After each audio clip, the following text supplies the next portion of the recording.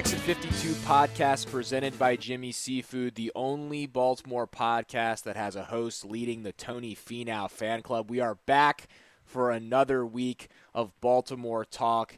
And boys, honestly, we have to be real with the listeners. Kind of a quiet week around the Baltimore sports world, and why wouldn't it be? Ravens kind of in between seasons right now. Orioles gearing up for spring training, but we're not all the way there. But there are still a lot of topics we're going to touch on, and then we've been doing starting fives.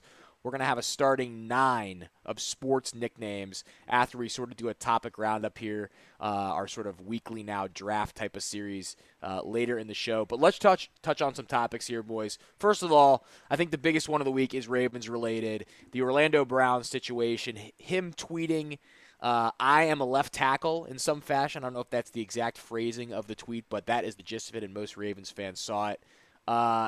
Obviously, the guy, left tackles get paid more than right tackles. You want to be on the left side long-term in the NFL to get that big contract. And after getting a taste of it after Ronnie Stanley got hurt, Orlando Brown wants the whole thing. Banks, where do you see the Ravens moving from here? Obviously, he's under contract. They're under no obligation to do anything with him at all right now. But it seems pretty clear that his future may not be in Baltimore if that's what he wants to do, considering they've got Ronnie Stanley at the position.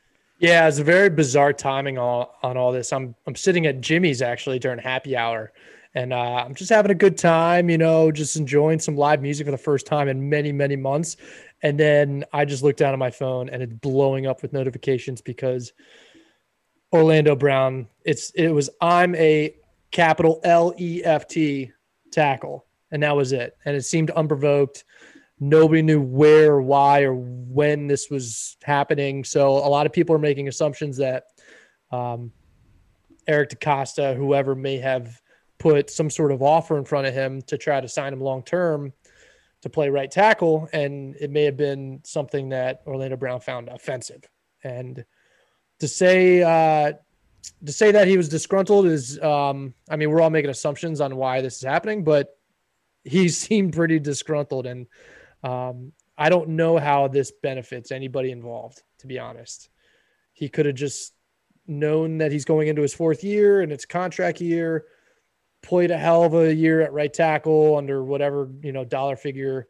I don't know. It could be handled a lot of different ways, but the main thing here is that there's a ton of speculation as to what's going on. From what I'm hearing behind the scenes, it's not really a good situation, but in terms of having anything concrete and anything, what it means is very much yet to be seen. Yeah, it'll be interesting. I mean, he's entering the last year of his rookie deal.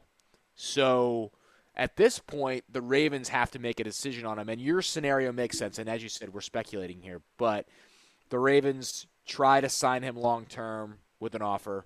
And why would the Ravens not? If you can lock up Orlando Brown and Ronnie Stanley, you have 2 incredible bookends of your offensive line. You're setting that up for success on the outsides, and then you fill in the gaps on the inside where the Ravens need help. And we talked about for 2 weeks how they're going to approach inside line help. Now with this, it almost feels like you've got to figure out a way to trade him at his highest value right now, which could be right now. I mean, he is coming off a back half of the season where he was very, very good at left tackle. He's young.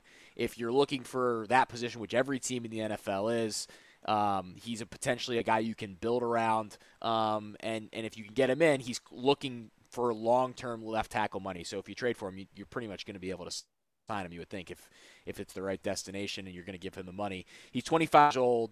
Start next year. He's already a 2-time Pro Bowler. It'll be interesting to see what the Ravens do, whether they try to sort of play it out with another year and just let him walk if he doesn't decide to play and see if you can win with him now, or if it gets too toxic, you try to deal him and get the compensation. I mean, we know Eric DaCosta wants to get something back for a guy. He doesn't want to let a guy this valuable walk. But you're also trying to win a Super Bowl, and Orlando Brown helps you win the Super Bowl.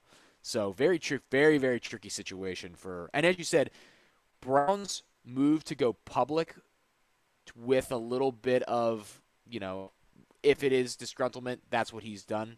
Interesting to do when he has really been a great it seems like he's had a great relationship with the organization throughout his time here. Was honored to come play here, all those different things. So, but when money gets involved in that type of stuff, that stuff goes out the window, and that's what sports is right now. It's weird. I mean, we're coming off a year where I thought he proved himself a lot, and he's just a year away from potentially hitting the market. He could have just let it play out. I mean, I thought everybody here was very gruntled, and I guess we're not gruntled right now. It's unfortunate. You can't say that he hasn't earned the right to get paid and get paid well. Yes. And he has ambition to play left tackle, and that's somewhat of a badge of honor when it comes to offensive linemen. And I mean, if we're being perfectly honest, he was a first round talent that he fell to the third round. He probably should have been paid a lot more, a lot sooner. But with the way that the draft worked out, his pre-draft workouts weren't so great. He probably deserves some accountability for that. But at the same time, he's performed at a first rounder's level, and he deserves to be paid as such, having made 2 Pro Bowls already. And, I think that athletes and NFL players these days are feeling very empowered to kind of control their own destiny when it comes to these types of things. And you can say that's a bad thing. You could say it's a good thing, but he seems to be trying to find leverage in a situation where he doesn't seem to have much. And that's the most, I guess, frustrating part as a fan, is there's not really much that, that can be done. I mean, he just doesn't really have a lot to lever, except for holding out. And I'm praying it doesn't come to that. I thought it was weird because, again, he has, like you said, Brian, he has zero leverage. The Ravens can go to him and say, hey, we got you for a year. How about you go out there at right tackle and thanks for we'll try and get you paid. And if not, then thanks. And we'll try and get you traded. Yeah. I think there's a team out there that is screaming, trade him to me. And I think it's the Indianapolis Colts. They just had their left tackle retire. I don't know about their money situation and all that and what they can afford to give him an extension and all that. They have the 21st pick. They have the 54th pick. They have the 85th pick, the 118th, 149, 182, and 213. I mean, that seems like a team, or, unless a team like the Jaguars, or if they are going to make a move, I don't know. I mean, one of those teams makes sense. But, yeah, it was very strange. It definitely seems like an agent got in his ear, or like you said, Brian, that they said, hey, we're going to have some talks since we gave Ronnie Stanley, our left tackle, this much money. We're going to give you this at right tackle. And he said, no. I played, 6 or 7 games at left tackle. And like you said, I mean, I thought he did a damn good. They ran the ball better when Orlando Brown was in at left tackle than they did when Stanley was left tackle. Well, they started running with J.K. Dobbins. So yeah. There's a lot of, you could make a case for a lot of reasons. They filled around the interior of the line as well. Mm-hmm. I think it's interesting. You look at, and obviously this is the Bill O'Brien run Texans, so the values being given out and the trades being done by that club should be said with that caveat. Laramie Tunsil got traded with Kenny Stills and a 4th-round pick for 2 first-round picks, a 2nd-round pick, and 2 players. That's a good return. So that is a gigantic return for Tunsil is a top flight all-pro, Pro Bowl type of player. Never made an all-pro team, made 2 Pro Bowl teams. And he had more. He was playing left side the entire time. This is obviously a 7 or 8 game sample. But you're right. If there's a team that believes he's a long-term left tackle, you could potentially get a lot of value of them if you make that trade now when you have the most leverage. And that team can't just wait till free agency, and they really want to lock him up. So it'll be interesting to see how the Ravens approach that. And they're not going to get that type of return. I don't think anybody should be dreaming of 2 first-round picks for Orlando Brown. That's not happening. But you could get put yourself in a pretty decent spot to beef up your draft capital. We did hear Eric DeCosta say he would like to have more picks in the draft, which he would always like to have more picks in the draft. But he did state that at the press conference. But like we said, that there's 2 factors on their side to me. First of all, Orlando Brown on the right side in 2021 gives you a better chance to win than him gone, no matter really who you find, because he's one of the best in the league. Second, you have Ronnie Stanley, who's coming off of it was termed a severe ankle injury. I just looked up to see if it was actually said what happened. He just broke his ankle. But severe ankle injury was the terminology of of what was released. And I'm sure he will come back and be fine, but you also don't know he's going to come back and be fine. And Orlando Brown is a nice guy to have on your team in case Stanley struggles a little bit or has a setback in his rehab, to slot over to the left side for whatever period of time. So it's a situation with a lot of different machinations going on right now. Yeah, I think it's really important to have a lot of versatility on the offensive line, and Orlando Brown obviously brings that to the table. I agree with you that the return would definitely not be something like two firsts and change or anything like that. But I think it could be a first, and maybe it's something a little later. But what I like to keep in mind is that, yes, of course, it would be better to have him on the team. If they want to go ahead and make a deal, they better be sure that they have a contingency plan to go out and target another right tackle in free agency, or they better have their eyes on one in the draft with said draft pick or the 27 pick that they have. And then the one other thing that I always consider when I think about these things, and I know for a fact that Eric DeCosta does too, if they let him walk after 2021, he's a surefire third-round pick, compensatory pick in 2023, I guess is the year that it would be. So, there's always that gold at the end of that rainbow. So, and you know what else? I mean, we talked about it all last year. Is the weakest part of that team basically was the offensive line. So it's like, if you do, like you were saying, Brian, if you trade him, you've got question marks everywhere. You don't want more variables there at all.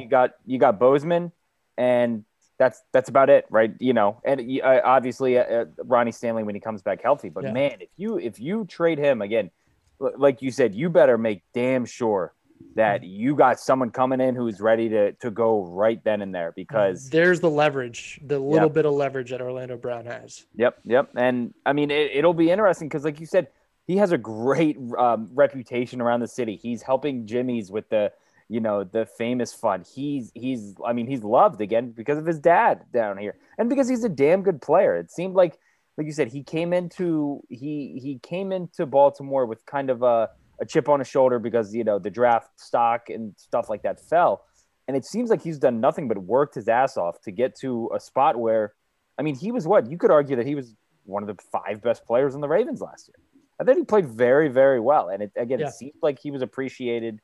And that he's someone that the team would want to move forward with. And again, it doesn't seem like this isn't a Ravens thing to do. The Friday night, send a tweet out about a contract or about money. It just doesn't. Yeah, it's not an organizational thing that you've seen. We don't see this at all. Few years. No, and you've seen it some with just some of the. You've seen a Bernard Pollard kind of speak out, and some guys like that, and he doesn't seem like that type of guy at all. Again, his relationship with the city and the team and the front office and Harbaugh, it doesn't seem like. It seems like an agent got into his ear and had him say something about it. So it was very strange. And I know it's been on everyone's. It's been the number one topic this entire week. Yeah, and especially it's kind of tough, I think, if you're Eric DeCosta too, because you've just drafted a guy in the 3rd round that you draft a tackle there, and you're thinking, all right, like, this guy can be our right tackle. We're not, you want to take left tackles are so, consumed at the top of the draft because it's such a valuable position, and because, like Banks, you said, he was such a talent. He's just a guy that maybe should have gotten taken as a left tackle in the 1st round, got taken in the 3rd round, and the Ravens have drafted so well in this spot that they now have 2 potentially stud guys at the same position, and they both can't play left tackle. So it's a good problem to have. I feel like the too many left tackle. Yeah. I mean, great problem. You just don't want to, as we just said, you don't want it to become public. That is the thing that no organization wants. You want to try to deal with this stuff as internally as possible. Maybe Marlon Humphrey preparing for it, tweeting all NFL free agents # come to the Ravens. One of the great recruitment tactics I think I've ever seen from a player. So simple stuff. Real quick, can we talk about Marlon Humphrey in the offseason? Do you guys follow him on Instagram? It's tremendous. Yeah, he's doing. And I talked. Is this the first offseason you've kind of no, I followed him for a while, but it's the funniest thing. Like, I was talking to Johnny about it. Like, he's a legitimate top 3 cornerback in football in the NFL, and he is working at like a Crazy Ray's Ollie's bargain outlet type place and coaching like track in high school track, I think in Alabama. He's an oddball. It's just so funny because he's literally a different cat. And like in the summer, he's walking around that place in Alabama being like, we got sales on this and we got this going on. I'll And tell you what, it beats the hell out Cowboy of Matt boots, man. Elam working at Foot Locker. yeah. It's hilarious because again, like he just walks to the beat of his own drum, and it's just hilarious. Again, it's not like he's a fringe guy or a special teams player. He's a legitimate top 3 cornerback who is slinging deals at whatever place in the middle of Alabama. I can't get enough of it. And he loves his cowboy boots, and he had a photo shoot or a video shoot for cowboy boots last week. I mean, he is an incredible human being, and I had to get that off my chest and talk about it. Yeah, you love Marlon Humphrey. I get it. You've loved him the entire time we've done this show. Yeah, I like him. I mean, we every time we talk about him, you I bet have you a were glow about you. You were rooting for him to get that game-ending interception. Yeah, I didn't want it to be Peters. I wanted it to be Marcus. You're like, Ryan, please just throw it to Marlon. Marlon. Just yeah, I throw was it like, just toss it up. Just give me that. I mean, he is very, very, very entertaining. Nick Boyle extended. Banks, that's your guy. He's my guy just because he's kind of like the perfect tight end for this offense in terms of just blocking on the edge and just being a bully. Yeah, it's good to see him back. And the precursor to the Ravens really sending it on Lamar Jackson was them extending him, 2-3 years ago? It was like 3 years, $15 million total was the contract. And everyone was like, huh? Nick Boyle? Like, okay. And it's because the guy blocks like might be a top 5 blocking tight end in the league. So, it sucks that he got hurt too, but I think this offense kind of gets its teeth back a little bit when he's back in the mix. And, I think the guys did a fantastic job replacing him. I mean, Pat Ricard got a little more run, and we all enjoyed seeing that. But it's going to be fun to see Nick Boyle out there for a few more years.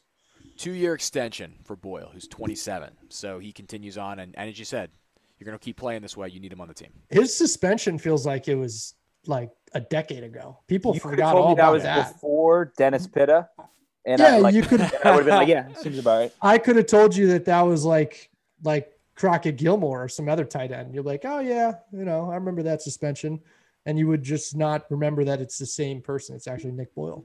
It almost feels like he should be older than 27. He does turn 28 in 14 days, so for whatever that's worth. But yeah, he's been around for a while. The Ravens have now lost 7 coaches in the offseason. Oh yeah, Did we talk about that at all? We have talked about it a little bit because it's kind of happened in spurts over the last 2 to 3 weeks. But it is a lot of coaches. We have not talked about the biggest one with Cully heading to the Texans, which is a big deal. 2 third-rounders for EDC. I love it. I mean, that is just it's just really good, really, really good business.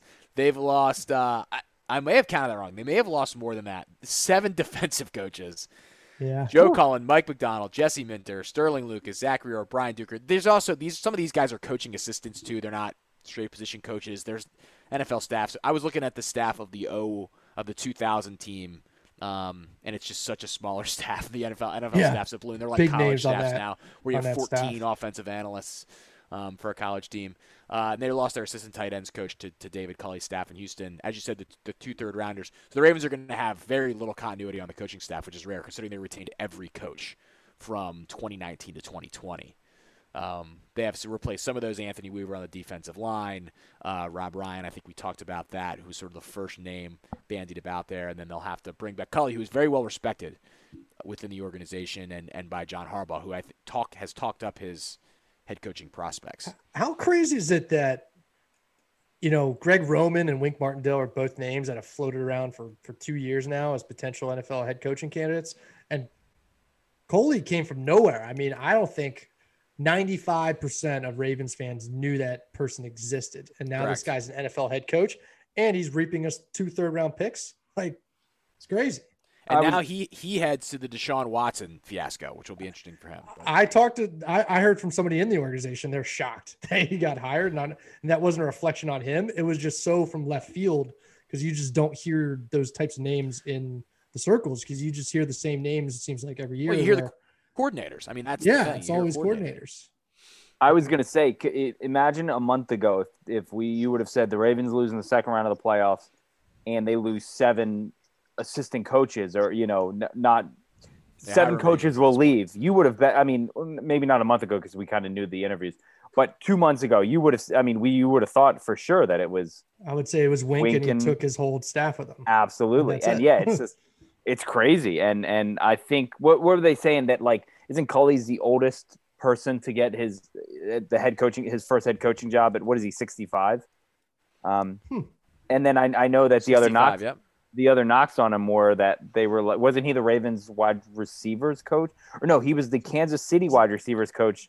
They that didn't have a year touchdown. The that year Alex with no Smith, receiving touchdowns. yeah, and the passing game Passing coordinator game coordinator thing, which on your favorite stat. A week or two ago, I told everybody, hey, the Ravens have a passing game coordinator, because there are people saying like, oh, Greg Roman, like we need to get a passing game coordinator in here, get somebody to like help him with things he doesn't do so well. And I'm like, we have a passing game coordinator, and maybe you guys should be looking for his head, not Greg Roman's. And the Houston Texans were looking for the it. Houston Texans that took him as a head coach.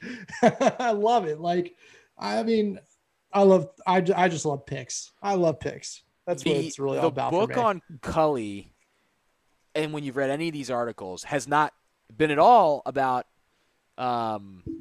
his, I guess, coaching process. That's unfair to say. The guy's been in NFL system. I'm sure he's a great X's and O's coach, but and Harbaugh even talked about it a lot. He is very full of energy, genuine, honest, connects with players on a really good level. And for a team that's going through some cultural issues, which the Texans certainly are from the back to the front of the organization, and you see that with Deshaun Watson, but J.J. Watt had his entire thing at the end of the year at the press conference, ranting and raving about, whatever. Cully seems like a guy that maybe comes in and stabilizes your organization from that perspective and brings in coaches and kind of helps that process filter out. Because it just seems like the turnover that's happened there and however the ownership has handled Deshaun Watson and the general manager hire, they have just made some missteps that have made that kind of not a toxic is too strong a word, but not a great environment. And weren't the Texans the team that were interviewing McCown? And they were almost looking at that hybrid type where like you have a head coach, but you also have this almost like a coach in waiting. It looks like they're looking for a CEO type of culture guy. Like they are looking for a person to set a cultural tone throughout the rest of the organization. And then how the X's and O's fill in below that is how they fill in below that. So let's hire Josh McCown. It's like, let's hire Jason Kidd or Derek Fisher, and then here's Lawrence Frank. Steve Nash. Steve Nash, and here's Mark D'Antoni. Hire the really – so Cully's really experienced. He's not like a young guy coming out like McCown would have been, but I'm sure they will fill in with some good assistants. And based on how Harbaugh describes him, he must be a good guy to work for. So we'll see what that staff looks like, but we're not a Texans podcast, so it's not really worth going into. Baltimore Orioles. We talked a lot last week about the salary situation, about the Masson situation, about what the Orioles are doing from a payroll perspective. And then Michael Elias came out and just kept shedding some payroll. They trade Alex Cobb to the Los Angeles Angels for Jahmai Jones, second baseman, who's been a pretty highly regarded prospect during his road to the major leagues. The biggest part of that is the Angels will absorb $10.5 million owed to Cobb this year, and part of that $4.5 million has been deferred. So Michael Elias just continues to shed salary and get athletic prospects as he rebuilds the foundation of the Orioles. Cobb was clearly a guy that was going to be traded at some point, and this was the trade. Yeah, and there were people who were upset again, being like, "Oh, well, Cobb is only know 4 guys, and Cobb's one of them." And like you said, it's like, dude, the guy. I mean, I'm not going to get into his stats, but he wasn't good. Like, and yeah, he had the injury bug, and I know the win-loss is such a bullshit thing. I don't think he didn't get a home win last year. Obviously, shortened season and everything too. But I mean, he wasn't going to be good. Like you said, he wasn't going to be here in the long term when they get good. Jahmai Jones I think he was a top 8 prospect for the Angels, and now he's, I think 19, I think for the Orioles. So he may start opening day second base. And again, Elias getting them to pay all that money for Cobb is huge too. I'm excited for it. I covered his brother actually in the Arena Football League. Just an absolute stud family. Very good friends with Rocket Ismail, and his dad was a stud linebacker who played for the Steelers in the 90s. His brother is TJ Jones, who was in the NFL. I think he's still in the NFL with the Giants. His sister-in-law, Taylor, just watched on the Challenge. Yes, Teresa, who's had a wild couple weeks on the Challenge, actually. And she's been very center of the drama. And I could see that going on. Malachi, his brother, posted some stuff on Facebook like all about it. She has been very in the middle of things. And then he has like a sister or two, I think, who was like they're the best athletes in the family. So it's a very athletic family. I'm excited to watch him. And again, Cobb, hey, thanks, man. We'll give you a pat on the butt and we'll let you go. And you know, they gave it that one last run in 2018 when they signed him, and it never turned out to be anything. But I mean, I'm not losing sleep at all about this. Again, I think their farm system is just getting stronger and stronger. So I'm all for it. I don't really have much to add there. Alex Cobb wasn't really going to make a big impact on this team for the future. Might as well shed the dollars. We talked, you know, in great length about the financial situation of the Orioles last week. And I think that is kind of really what they're looking to do here, is at least shed some of that contract. And, you know, if that's their objective, then they, you know, mission accomplished. And Jahmai Jones, you know, could be a regular, you know, guy for the Orioles. Is he your like Freddie Galvis? He's Freddie pretty Galvis. Much my Freddie Galvis. Yeah.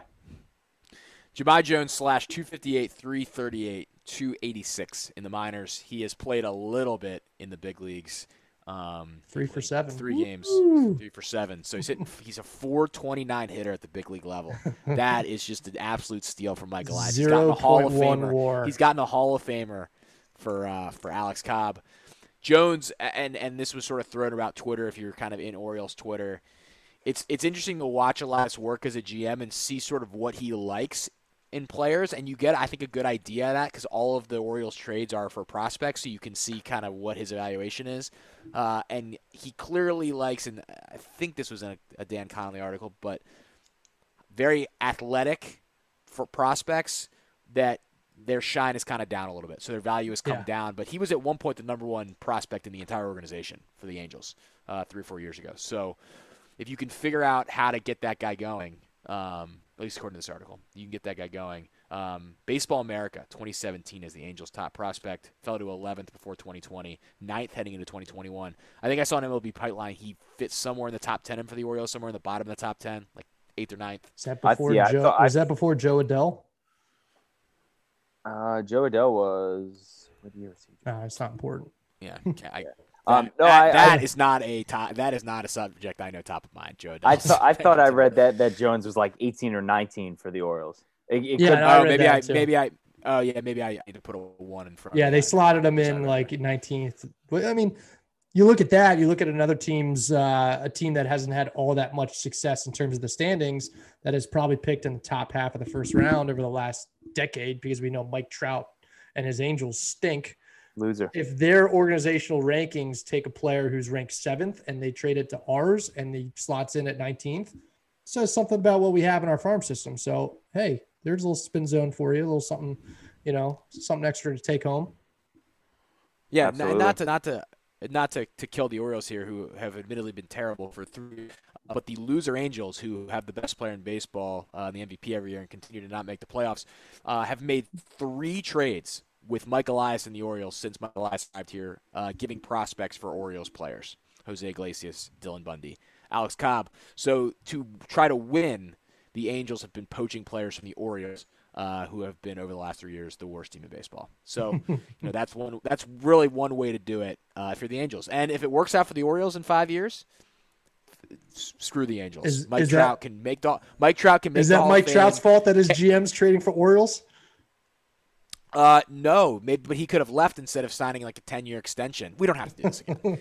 but I can't. I would like to get a Hall of Fame vote before Mike Trout is up, so I cannot put him in when he never makes the playoffs again. Wow. There's no postseason success. Wow. I cannot make that stance and be the one person that doesn't vote for him. There you go. Not a Hall of Famer. That's not true. I would vote for him. But you know, someone's going to make a dumb stance. Tom Verducci's going to make a 7-minute video about why he's voting for Scott rolling over him. So Scott Rowland was sweet. Yes, he was. Let's just make that clear. He was good. Bro, Other got Orioles rolling topic. podcast. A lot of the Alex Cobb articles talked about, the Orioles will probably fill in the rotation with some former major league pitcher or some down on their luck major league pitchers to minor league deals. And here it is. Felix Hernandez signs a couple hours before we started recording here. John Heyman on the deal there. The King. Long live the King of Baltimore. King's Court, baby. It's coming to Baltimore. I had someone suggest the flag court, make that the King's flag court. I could get down with that. It makes a lot of sense. Yeah. I love it over there. It's a great spot to just absolutely haul some beers and hang out. We don't want the visual of a section to be dedicated to one player and then have it just be, COVID, yeah, whatever. But we don't want it to be like kind of empty and not really looking great. Like, yeah, Marty, we don't need that put into the atmosphere. we don't need that visual. But Marty, if we make it the flag court, it doesn't, that's what the guy said People who out there. suggested it. He said people are always on the railing regardless of the attendance. Yeah. You give them a K and you let them hang out there. It's like, yeah, I like it. I like it a lot. I'll go out there. There we go. We'll have exit 52 on the King's Court. Sure. Drink the King of Beers out there. Yeah, drink the King of Beers. You love the King of Beers. I love the King of Beers. King of Beers for a reason. Bring out the King of Beers. Bring out the Ks. Bring out the crowns and head to the flag court. The King, admittedly, has not been good lately. 2019, 1-8 with a 6.4 ERA, 71 2/3. This is a minor league deal. We'll see. Didn't pitch last year, so Very low risk, high reward. High reward being a very relative statement. The high reward being he makes it to the bigs and I can buy a jersey. That's what I'm I think looking that's for. what we're all after here. Like, yeah. If he could come out and have one vintage start at Camden Yards in front of a crowd, that would be very fun. Oh, it would be awesome. And again, if you want him to tutor and mentor some of the young guys, plus again, if he can make a couple good starts, and if there's a playoff team who needs a starter and they want to bite on him for, I don't know, an extra arm out of the bullpen or something. If anyone nibbles, Mike Elias is going to go. If Mike Elias gets a beating heart for this guy, then I will. I'll lose. I'll lose it. Or a stack of $500,000 in international bonus pool money. Send it over, bud. Send it over. I think that might even be more Absolutely. of the ask there. For the King. So we'll see what the King does. It's just great. I love just calling him the King. It's just very fun to call him. I say we go get another couple of these kind of guys. Just throw Big Sexy in the mix. Just, throw him out there. Maybe take another whirl with Johan Santana even. Do that. Do that. Roger Clemens. He may unfinished business. Why don't we just pick up all these guys who are still on the ballot for the Hall of Fame? I would love if we signed. Barry Bonds would be just. I bet Raffy. Just bring back Raffy. Raffy. I bet Barry could still hit. Oh my God! Bring back Raffy. Get the Viagra commercials going. It could be a good time. Yeah, I could be down for that. That would be. But, oh man! By the way, too, I did want to report. I have a buddy who used to work for Masson. I'm not going to name him. He texted me last night and said, "You guys absolutely nailed the Masson talk last week." Oh, that's very nice of him. So he was like, he said that they would suggest things to the network on how to expand, and it was nope. We're here to do baseball, and that's it. And it was like, okay, yeah, there we go. So again, I won't name names, but they said you guys nailed it. I'm not thrilled to be right about that, but I'm not surprised either. Yeah, it's almost too obvious when you watch what had happened, how it happened, and hopefully that gets better. And if the X52 podcast needs to come in here and give some people some Orioles post game, we might jump on a couple Zooms. We'll see how it goes. Mm-hmm. Yeah. If as the season goes, especially when the King makes his first career start. When the King is going to be out there. I think we broadcast live from Camden for the King. Build us a studio, whatever, in the warehouse. We'll build it ourselves. Just all we whatever. need is 3 mics and the King's court, and we'll my be out crown. there. Yeah, I'll roll up there on a fake horse, and we can do. Dude, I've got my scooter. I can be there in like 4 minutes. Let's do it. I can walk there. You live in the shadow of the damn thing. Yeah, so we'll talk about it. If you're a Masson, running up the ladder, running up the flagpole, whoever needs to talk, hey, the Exit 52 DMs, the email, it's wide open. We're ready to talk baseball at Camden Yards whenever you're ready to put a mic in front of us. Ready to talk King. Ready to talk Freddie Galvis. Ready to talk Freddie. I'll be more prepared to talk Jemai Jones. We'll be more prepared to talk. There wasn't much to prepare to talk to him right now. So 3 for 7. That's 3 for 7. The Orioles. We just continue to move towards spring training. There's now some thought out there that Major League Baseball is going to start on time. I saw some of that bandied about social media the last couple of days. So we'll see. What was there even to discuss on that? I saw the article come out like league proposes 154 game schedule. I was like, wait, why are we negotiating again? Why are we in the same spot? Play the games. You threw the schedule out absurdly early, so play it. It's right there in front of you. Play the damn games. That's my piece. They can't do much more to impact the negativity the fans feel towards the entire process. And if this one stretches, if this one stretches in for a while, I mean, they have no sense. They just have no sense. So we'll see. Save us, baseball. Ken Griffey Jr. For the love of God. Yes. Now in Major League Baseball, working on player relations and diversity. I think senior advisor to Rob Manfred. That I'm sure that's a heck of a job. That'll be very interesting to see if he can help Manfred repair reputation. I'll tell you what. There's probably a separate podcast to be done on some of the career arcs of some of these commissioners. NHL lockout Gary Bettman and Goodell. Goodell probably 2 or 3 years ago got the most boos. Manfred is getting there. He is getting there. Yeah, so. the piece of metal really won people over. This NFL season happening the way that it did, relatively problem-free, all 256 games. It's a bit of a feather in the NFL's cap. Yeah, and they're going to have a Barber Super Bowl on Sunday. And Chiefs Barber honestly, almost set that off. Yeah, Goodell with the draft from the basement and everything. Mm-hmm.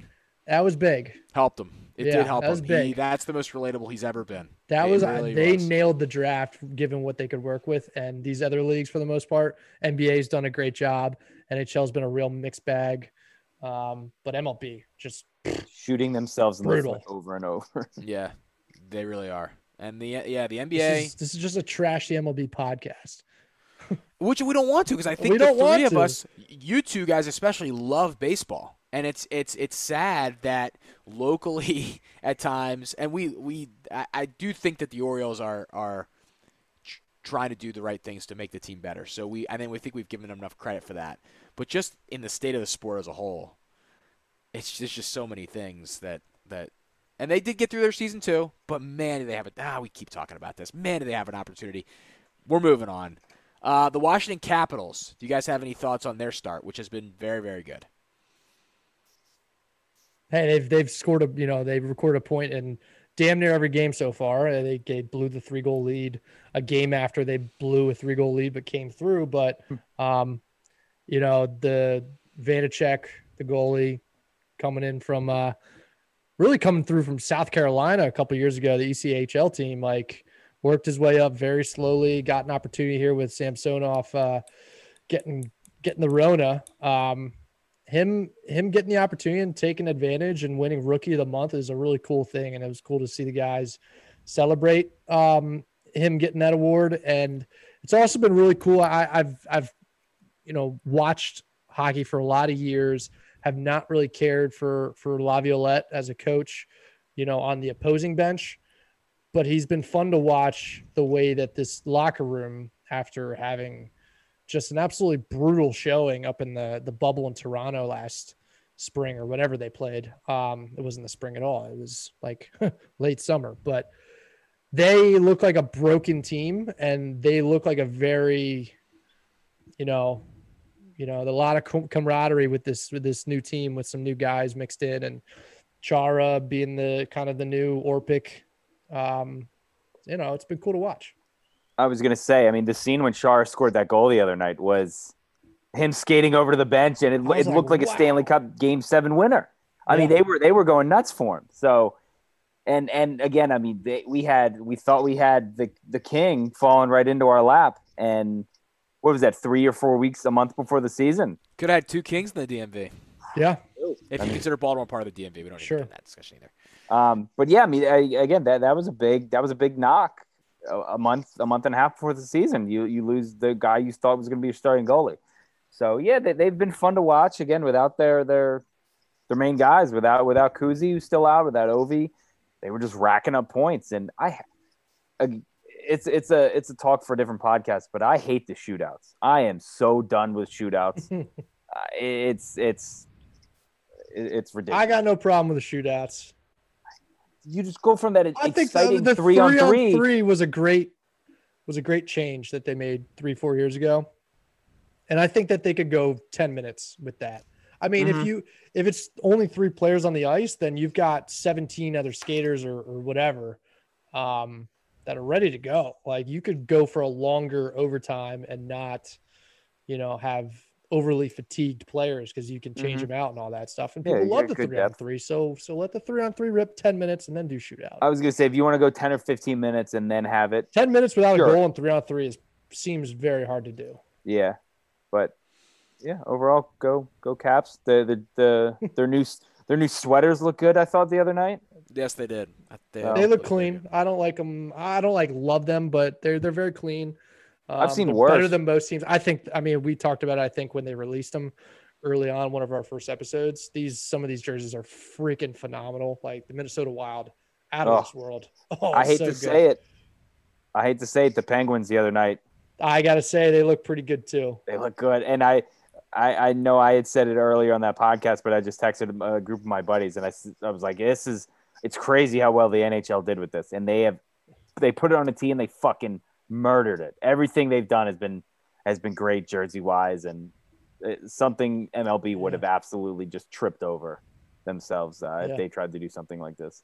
Taylor threw some hockey talk at us when we were not ready for it at all. No, I didn't know we were doing Caps. I thought we did. I said we're putting Caps on the list. We'll do a roundup. Oh, you must have been doing my bop thing. I probably was just thinking about. Well, the thing is, I know you guys are ready for hockey talk. Couple Caps guys, throw them. Anybody listens to the Caps, get a little talk about it. And now we'll talk about the weirdest team in college basketball, the Maryland Terrapins, who are a bubble team with a just over 500 record. They have the same amount of wins as any team in the country over ranked teams. They get blown out and then beat really good teams. They are 39 in the KenPom. They have one of the weirdest resumes that we've really ever seen in this very weird year of college basketball. But beat Purdue last night at Xfinity Center. I was in attendance, down 5 with 1:34 to go. Came on back, got it done. One of the hardest teams to predict that I've ever watched, rooted for, covered, been associated with, got paid a salary by the team that plays. Very bizarre. But the Terps are there.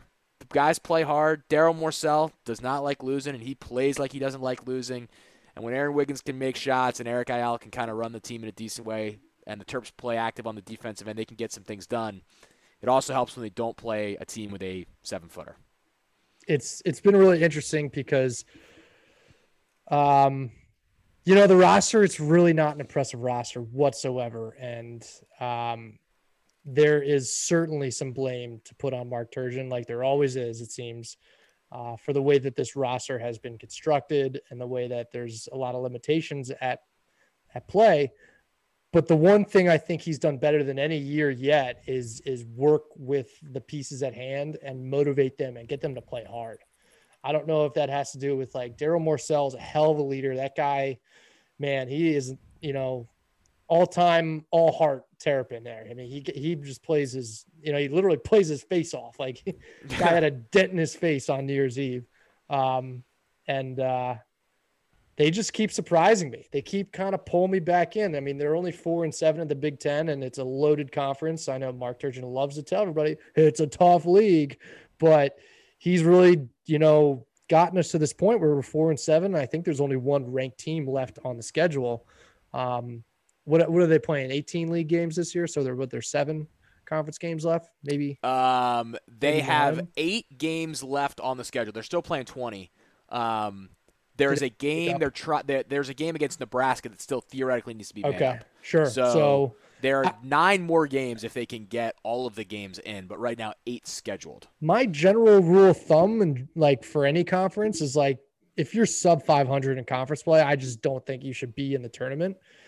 With the way they're positioned and the schedule's kind of laid out here, 10-10 is very foreseeable if they keep playing hard the way that they are, and that could work their way into the tournament. And, that would be kind of a feather in the cap for this team, because I think, myself included, a lot of people wrote this team off very early in the season, before the season even. And they've kind of put together an admirable little stretch here. So we'll see how it plays out. And what was the stat about Turgeon not winning ranked road games? Because he's done that, 3 times this year, right? He had not won one. It was Iowa. It was a long time. Iowa, 2 years ago, they won on the road, and he hadn't won a ranked road game. Yeah. I don't remember the exact number. And now he has. They won a couple last year. I know Illinois was one. I'd have to go back and look at the schedule. Now they've won 3 this year.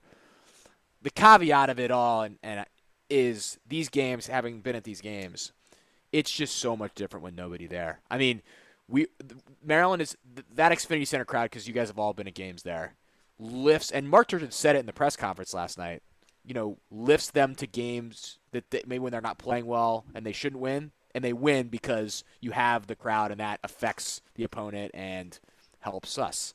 And you go on the road, and that's, a team like Illinois where Maryland won, or Wisconsin where Maryland won, not to take anything away from those wins, those places would be rocking. I mean, and so it's just such a weird college basketball year, because you're seeing teams lose at home. Like Maryland is losing at home like they never lose at home, even in years where they're not very good. And it's because you just don't – even when there's not – when there's 12,000 at Xfinity Center, it's just different than when there's a bunch of staff people, and the only people cheering are the 2 benches. So – just a very different environment. It is a credit to the Terps, as you said. They continue to, when they get written off, come back and win a game that gets you back in. Their schedule definitely opens up now at Penn State on Friday, where it's just a total house of horrors. They've got to reverse that and win that game. Ohio State, who's rolling on Monday at home at Xfinity Center. And then the Terps go Minnesota, who's struggling. Nebraska, who's the worst team in the Big Ten by far. Rutgers, who has been down since they blew out the Terps a few months ago and looked like one of the best teams in the country. They now do not look like that. This is the worst Michigan State team in maybe 2 decades. They come to Xfinity Center, and then Northwestern and Penn State to finish it. There's a lot of potential wins there on the schedule. The other scuttle is that Big Ten teams with sub-500 records, if they can get to 8 or 9 wins, have a very good chance to get in if they have marquee wins, and Maryland has the marquee wins. They have taken the top-level scalps they need at the top of the resume. Now they've got to fill in the bottom and get a couple games over 500 in the overall record, because they're listed at 10-8. They're really 9-8 because the Wingate game doesn't count towards anything. So if they can get to 10-10, they'll definitely get in. Yeah. Even if they can get to 9 or even potentially 8, depending on who the losses are to, that could also get them in. It's just going to be a question of what the bubble looks like, because the year is so weird with no non-conference games. And a lot of conferences down. I mean, the ACC stinks. It stinks. I mean, Duke is not good. That's a mid-major conference. Yeah, Duke is not Somebody good. Had Carolina's not good. It's wild. I mean, it's truly wild. And somebody did say it. I saw that on Twitter. But the Big Ten is just a very good league. I mean, these Big Ten teams are really good. Like even it's a tough league. That Purdue team, which is like Matt Painter has had to replace guys. They're good. I mean, Matt Painter's a really good coach. Yeah, he's done an amazing job there the last few years. So did Penn State let go of Chambers? Yeah, that was like a month before. Yeah, I couldn't remember if he was just like suspended or if they actually let him go. They had the scandal with the one player earlier in the summer, maybe. And they investigated, and they didn't like the investigation. They let it go, and then he ended up resigning. So maybe it had to do with it. Yeah. The guy who's there, who's Ferry, the assistant coach, whose name escapes me right now, Jim Ferry maybe, has done a pretty good job. I mean, they beat Wisconsin, and if they could have gotten over 500, they were kind of building some wins that could have gotten them a tournament resume too. So they have all the same guys. It's Isaiah Brockington and all these guys that have been there for like 14 years. So, but the Terps do not win at Penn State right now. And it's going to be the exact same atmosphere because there's not normally anybody at those games. And there's not going to be anybody at that game on Friday. So Maryland basketball has a chance. And we will see how this topsy-turvy season goes. We should print those shirts. Maryland basketball on the back has a chance. Has a chance in 2021 because they do. Weird Maryland, I think, is what some of the national writers are calling us right now. So we'll see. Very, very, very weird team. And that's our college basketball. Not a ton else to talk about really with the local. I would say like if we were getting to the tournament, maybe one of the local teams wins, but it doesn't look like any of the Baltimore teams or any of these teams are kind of putting together where they're going to be a fun mid-major. It'll be interesting to see what the tournament looks like or what those conference tournaments looks like. I just can't get into college basketball like I usually can. It's just not the same. It's just such a different – it really is. And I was looking around last night at Xfinity Center.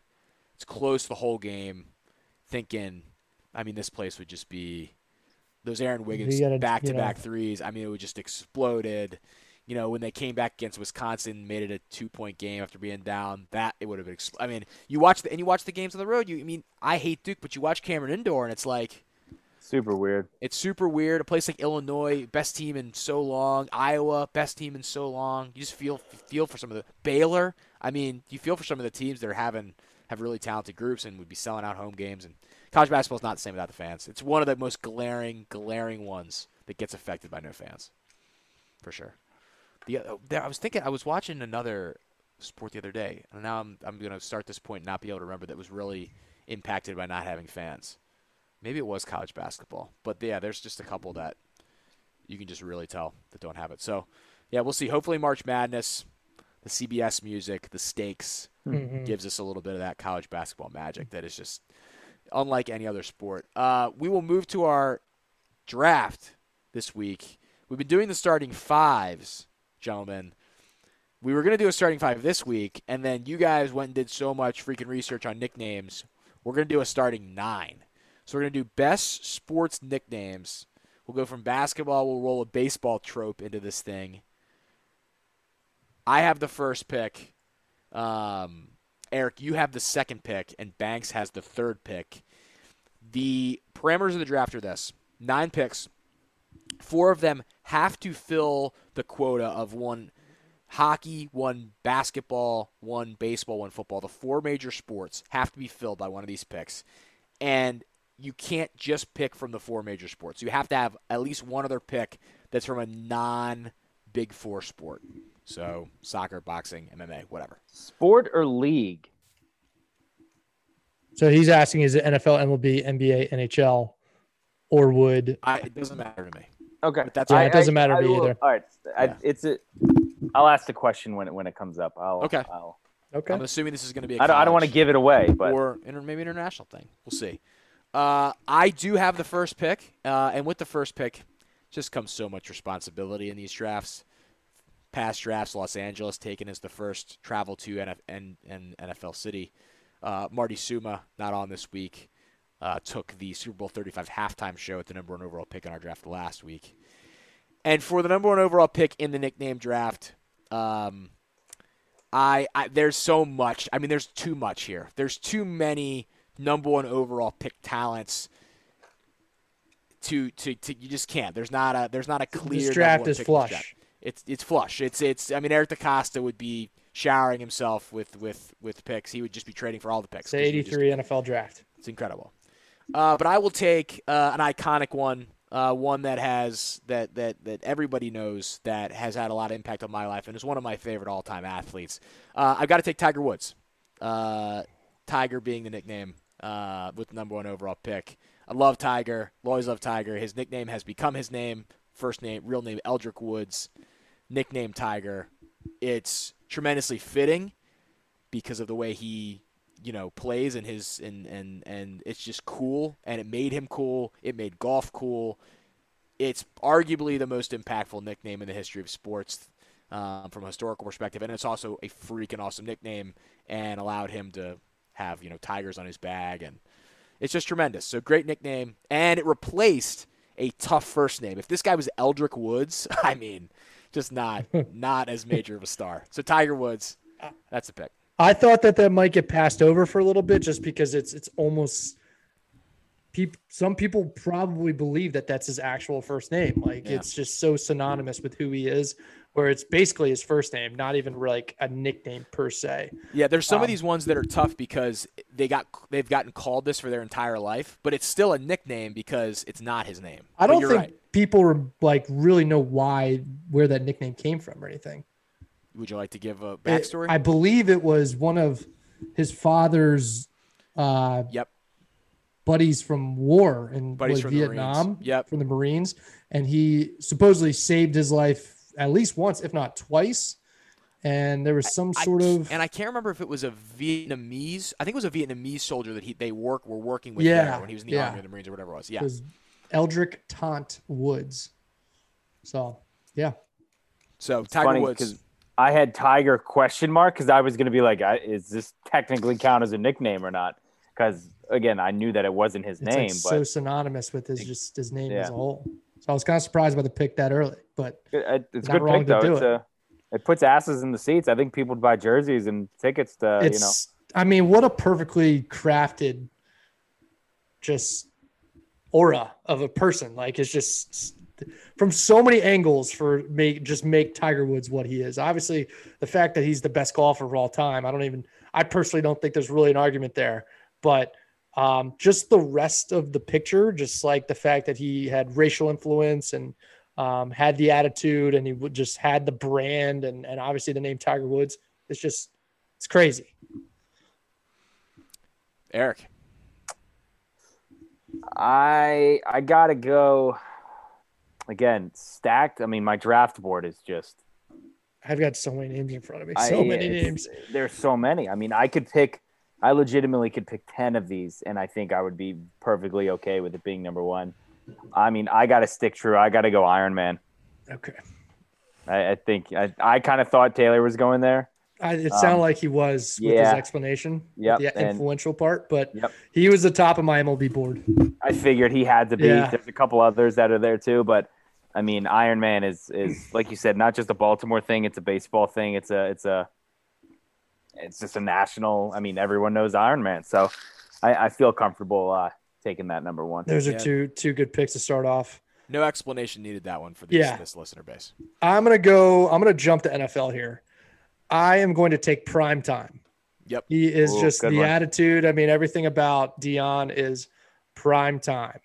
You just look at the face, you look at everything he's done. He's prime time. He calls himself prime. I mean, shout out to Deion Sanders. That's a first round pick, no doubt. It's a great pick. Working our way back here. I mean, we just went for some sweet nicknames. There's a lot of different angles of what you could take. Greatest nicknames. I think I might knock out my NBA pick here. I'm going to go with the round mound of rebound. I think that's just such a phenomenal, just flows right off the tongue. Everybody likes Charles Barkley. It's a fitting nickname. God, could that guy rebound the hell out of the basketball? He had other nicknames too. Do we count out Sir Charles? Sir Charles. Great. Yeah, Sir Charles. So I'm going to take round mound of rebound. One of the best parts of researching this was if you go to any of the basketball reference or baseball reference, there's a million nicknames listed for some of these guys, ones that I just never heard. That I don't even know nobody even calls them. And I just wonder if there's an inside joke at whoever runs this company that runs all these reference to just like put nicknames in and see if they can get them to stick post these people's careers. It's very, very funny. I almost wanted to make a point. I forget what I was looking at, but I was looking at baseball reference, and obviously Ted Williams has the whole thing, and it has on his actual baseball reference page like Frozen, because they like to put where players are buried and stuff like that, and his just says Frozen. Who died recently that is doing the Frozen thing? Wasn't it? Shit, who was it? It wasn't Hank Aaron. It was I don't think the Frozen thing. What a way to put it. God, was it Larry King? It was Larry King. Larry King, is he doing the Frozen thing? What a Larry. preposterous move. I forget what. Like, I think somebody else was just, that guy's cremated. And I was like, what a weird thing to put on a page. Anyways, I can't remember exactly what I saw, but something jumped out of me and it was shocking to me. But anyways, baseball reference is an interesting place. Was that did you do two? No, I'm supposed to do two. Yes, you are. And I'm thinking my way through what I want to do with this.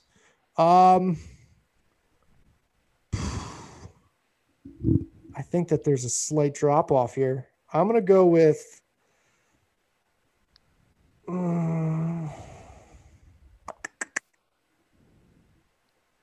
the Big Hurt. I've always loved that nickname. High on my board. Yeah, the Big Hurt is an awesome nickname. I mean, he just looked like a big bruise of a person. He literally looked painful. It's a perfect nickname, which is funny because now you watch Frank Thomas on TV, and he seems like the nicest guy in the world. He's a sweetheart. He's got But the when eugenics commercials has too. he just looked intimidating in the box. He's a huge guy and absolutely destroyed baseballs. It's a perfect nickname.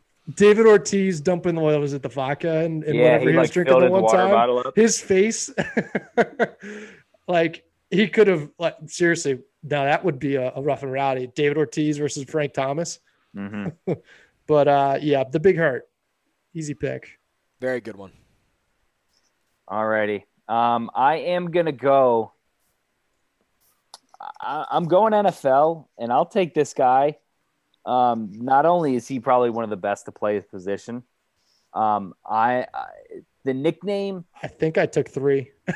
Did you? I thought you. I don't know. I think I took 3. Who did you take? You took. Oh, we're not even tracking the draft. What a joke. Well, I'm tracking mine. I dragged mine down. I just took 3. You took. Who did you take? I took Thomas, Sanders, and Barkley. I'm not even paying attention. I took Barkley on my second pick. Wow, people are really seeing, went seeing Dion behind the 1. production of these things. Yeah, geez. So you're giving Big Hurt back? Got to give him back. I got to give back Big Hurt. Wow, Shit. EDC rolling over. He Slide may it not get back back to up. you. We'll see what happens. Yeah, real shame. This one again, NFL.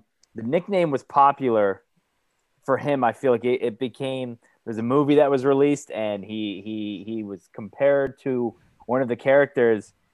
I'm going Megatron for Calvin Johnson. Mm-hmm. I think that fits him so well. Tremendous. Him just being an absolute monster of a man, and the Transformers, movies that came out, and it was. I always loved how they kind of just formed together as one. So I'm taking Megatron. Yeah, just the way he played, that's such a good one. I am going to get an NBA one out of the way, and obviously sentimental for a lot of reasons over the last year. I'm going to take the Black Mamba, Kobe Bryant, which is a nickname I've loved for a long time. I think it obviously incorporated him and was a part of his personality. And it's just one of the better – there's not a lot of nicknames that people give themselves that worked, and he gave himself the nickname Black Mamba, but – it just fit the guy very perfectly. I love the nickname, the Black Mamba. I think it's just absolutely badass. The snake sort of logo now on the Kobe's, the whole thing is just tremendous. So you're not going to get an argument from the snake guy. I'm going to take the Black Mamba here. Banks is just frazzled and scrambling down there after taking 3 picks in a row. Really one of the great mess ups in the history of the draft. This is tough. Because I'll be honest. I have the Big Hurt very high on the board. I feel bad. I feel bad not letting you have him back because you just were so happy that you got him.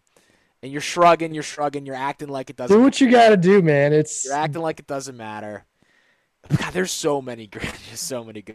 There's so many great ones from sports that just like out there. Oh man, this is going to be a great recap when we can't pick everybody. But I'm taking the Big Hurt. Big Hurt. He was on the top of my baseball board. I got to get him. I'm happy to get him. We don't have to explain it again. RDT. This is again another grew up loving this guy. And the nickname is fantastic. One of the most influential players, maybe the last, 25, 30 years. White Chocolate. Gotta go White Chocolate. He was high on my list. He's just, the elbow pass, everything, the white boy tattoos on his knuckles. It's just. That's a good pick. Thank you. Yeah. Fun fact. This is going to be like a whoa. I did his tax return a couple years ago. I thought you were going to say that he played high school basketball with Randy Moss because nobody knows that. I came out of left field with just a real nerdy CPA I think comment there. Talk taxes to me. I think you may have sent DMs are open. We can talk. I feel like I knew about that, but it's not like you sent me his tax returns. But I think you said I'm doing this person's tax returns. I'm far enough removed where I think. Yeah, I was going to say I don't know if there's statute of limitations. Well, this will be. We'll see if we come back next week after this discussion. Yeah, bleep it out. Shoot the podcast. I got more NBA names of returns I did, but I'll keep those to myself.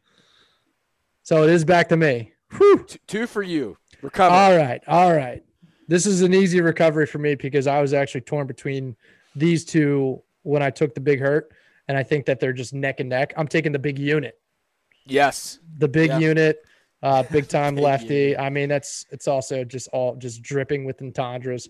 And the guy is, I mean, he's a fucking unit. I mean, he's 6'10" or whatever. So I'm taking the big unit, Randy Johnson, former Oriole, Randy Johnson, I think. No, I'm getting mixed up with Schilling, I think. Yeah, Schilling. Yeah, Schilling. He was Giant, Yankee. Right, so I've dipped into the three main ones so far. I'm going to go with my other, I think. And I'm going to go with the Flying Tomato. Oh, on my board. Ooh. Great pick. Great pick. Yep. He was going next. Flying Tomato. We've exchanged because he was getting picked by me next. I'm talking about Mountain Dews, baby. The Flying Tomato is such a clip, nickname. a very underrated clip that I think a lot of people forgot that existed. But if you haven't seen it, Google Shaun White Mountain Dews, and it's just him when he's age 20 after winning the gold medal at, I don't remember which Olympics, but he's just talking about how life's been so sweet since he won the gold medal, and like people are just like buying him drinks and stuff, and they're like, whoa, you're 20 years old, and he's just like, I'm talking about Mountain Dews, baby. Guy is a great character. All time. Yeah. Flying Tomato. Is that your one or two? That is my second. That is a second. The first pick of the fourth round. So you are back up. So, like, do I have to fill my NHL one before I go to the miscellaneous one? No. You can do whatever you want. All right. Yeah. We just talked about him. Give me the kid. We're going Griffey. I figured that would go at some point. Yeah, I thought that was again very iconic. Just a kid. Yeah, he's sweet. He's just sweet. It's just he is a star. Major League Baseball needs a guy like Ken Griffey Jr. really, really badly. Not to take it back to the baseball talk, they could really use a guy like him. That guy was so fun to watch, and it stinks that he got hurt. As much as he did late in his career. But, okay. So those are some great picks from you guys. We're just praising each other here, but it's just really hard not to because there's just so many good ones. There's so many good ones. Oh, man. I got like 3 lists. I just want to honestly just want to take random ones. I need an NHL. I need NHL. And I need NFL. So I gotta get those out of the way, and then I'll just kind of start going kind of crazy here. I think this one is a little bit more of an old school one, but I've always kind of loved it because it's just simple but incorporate the guy. I'm taking Gordy. I'm taking Mr. Hockey. I love Mr. Hockey. I just think that's what he means to that sport. And I was going to take the great one, freaking Gretzky, but give me Mr. Hockey. Mr. Hockey if was you're on my board. If you're Mr. something, you're something. I mean, that's big. So I'm going to take Mr. Hockey, put him on the team, get the NHL out of the way, which is easily the sport I know least about that we talk about at any time. And then, football. Let me look back through my board here. Not a guy with there's people on my list that have accomplishments, but I truly think this is an iconic nickname. I'm taking Jared Lorenzen, the hefty lefty. I'm taking the hefty lefty. It's a good one. I almost took another guy, more of a legend. I'm not going to give it out because maybe he'll go later. But I'm taking the hefty lefty. That was my next pick. Some stat stuff obviously happened with Jared Lorenzen. There's some East 60 stuff on that, but are you staking a claim to all his nicknames? No. I think we should be able to do that. I don't know what you guys think. I think if you have multiple nicknames, I think they should be up for grabs. I know because I know which one you're thinking of, and it's a great nickname. It's a great nickname. So good. R.I.P. to Jared Lorenzen, who died in 2019, sadly, unfortunately. Agreed. Yeah. However we want to do it, it's fine with me. But Jared Lorenzen, hefty left. Alrighty. Rest in peace.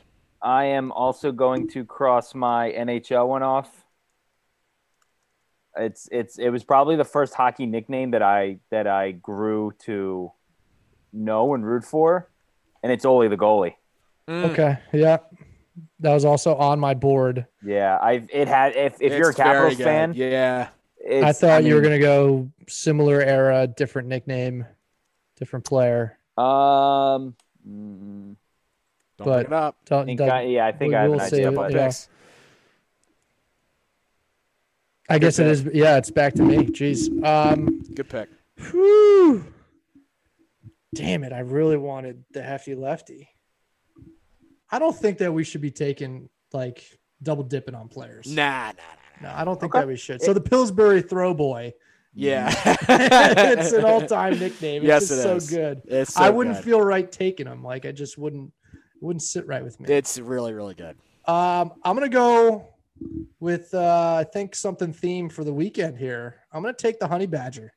I had that one. Great one. Yeah, Honey Badger, awesome nickname. Earned it at LSU. Geez, I remember my roommate from college is a huge LSU fan. Made me watch every freaking game, and he was just yelling and screaming about this kid that just would punch footballs out all the time. Like he forced a turnover in more games than he played his freshman year. And I was like, all right, man, I'll watch. And his sophomore year, he just lit the world on fire. He became a household name. He was And then so much fun to watch the that Honey year. Badger just became just like an aura in its own. So the Honey Badger for sure.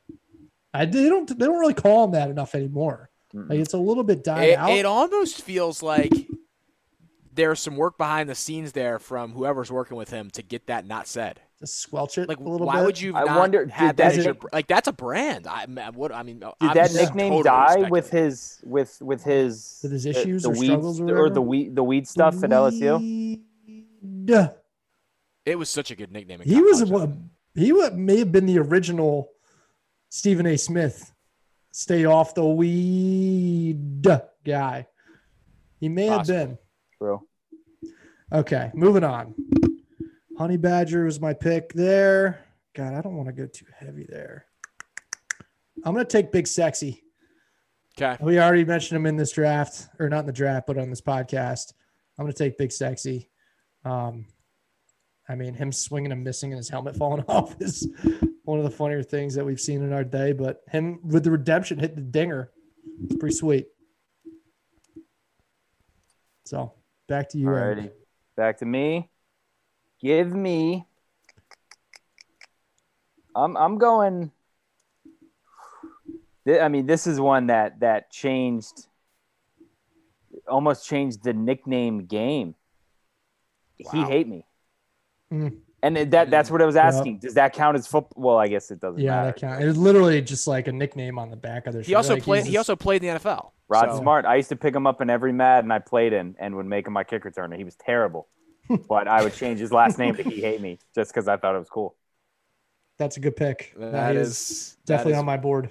That is very notable. The one thing I meant to bring up before the draft was our WWE people eligible, but I don't think they should be.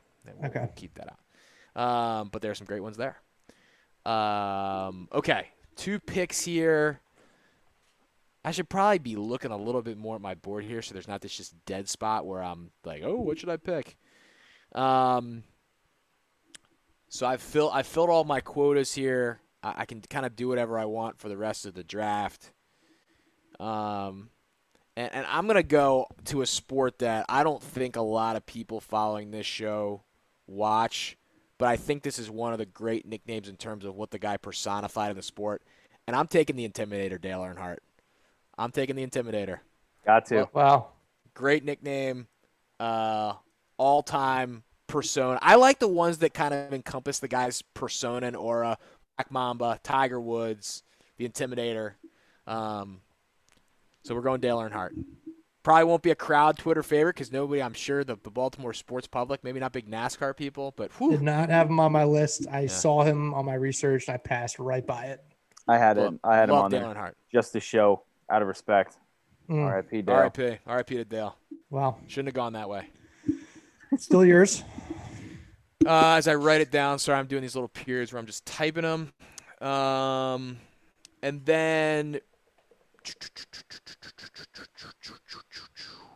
so how many? So I've taken 1, 2, 3, 4, 5, 6, 7. So I got 3 picks left here. Oh man, there's so many I want to get in. God, we could go 25 rounds on this. I'm looking at Yeah. so many names I have left that I Maybe need we'll them maybe to we'll be drafted.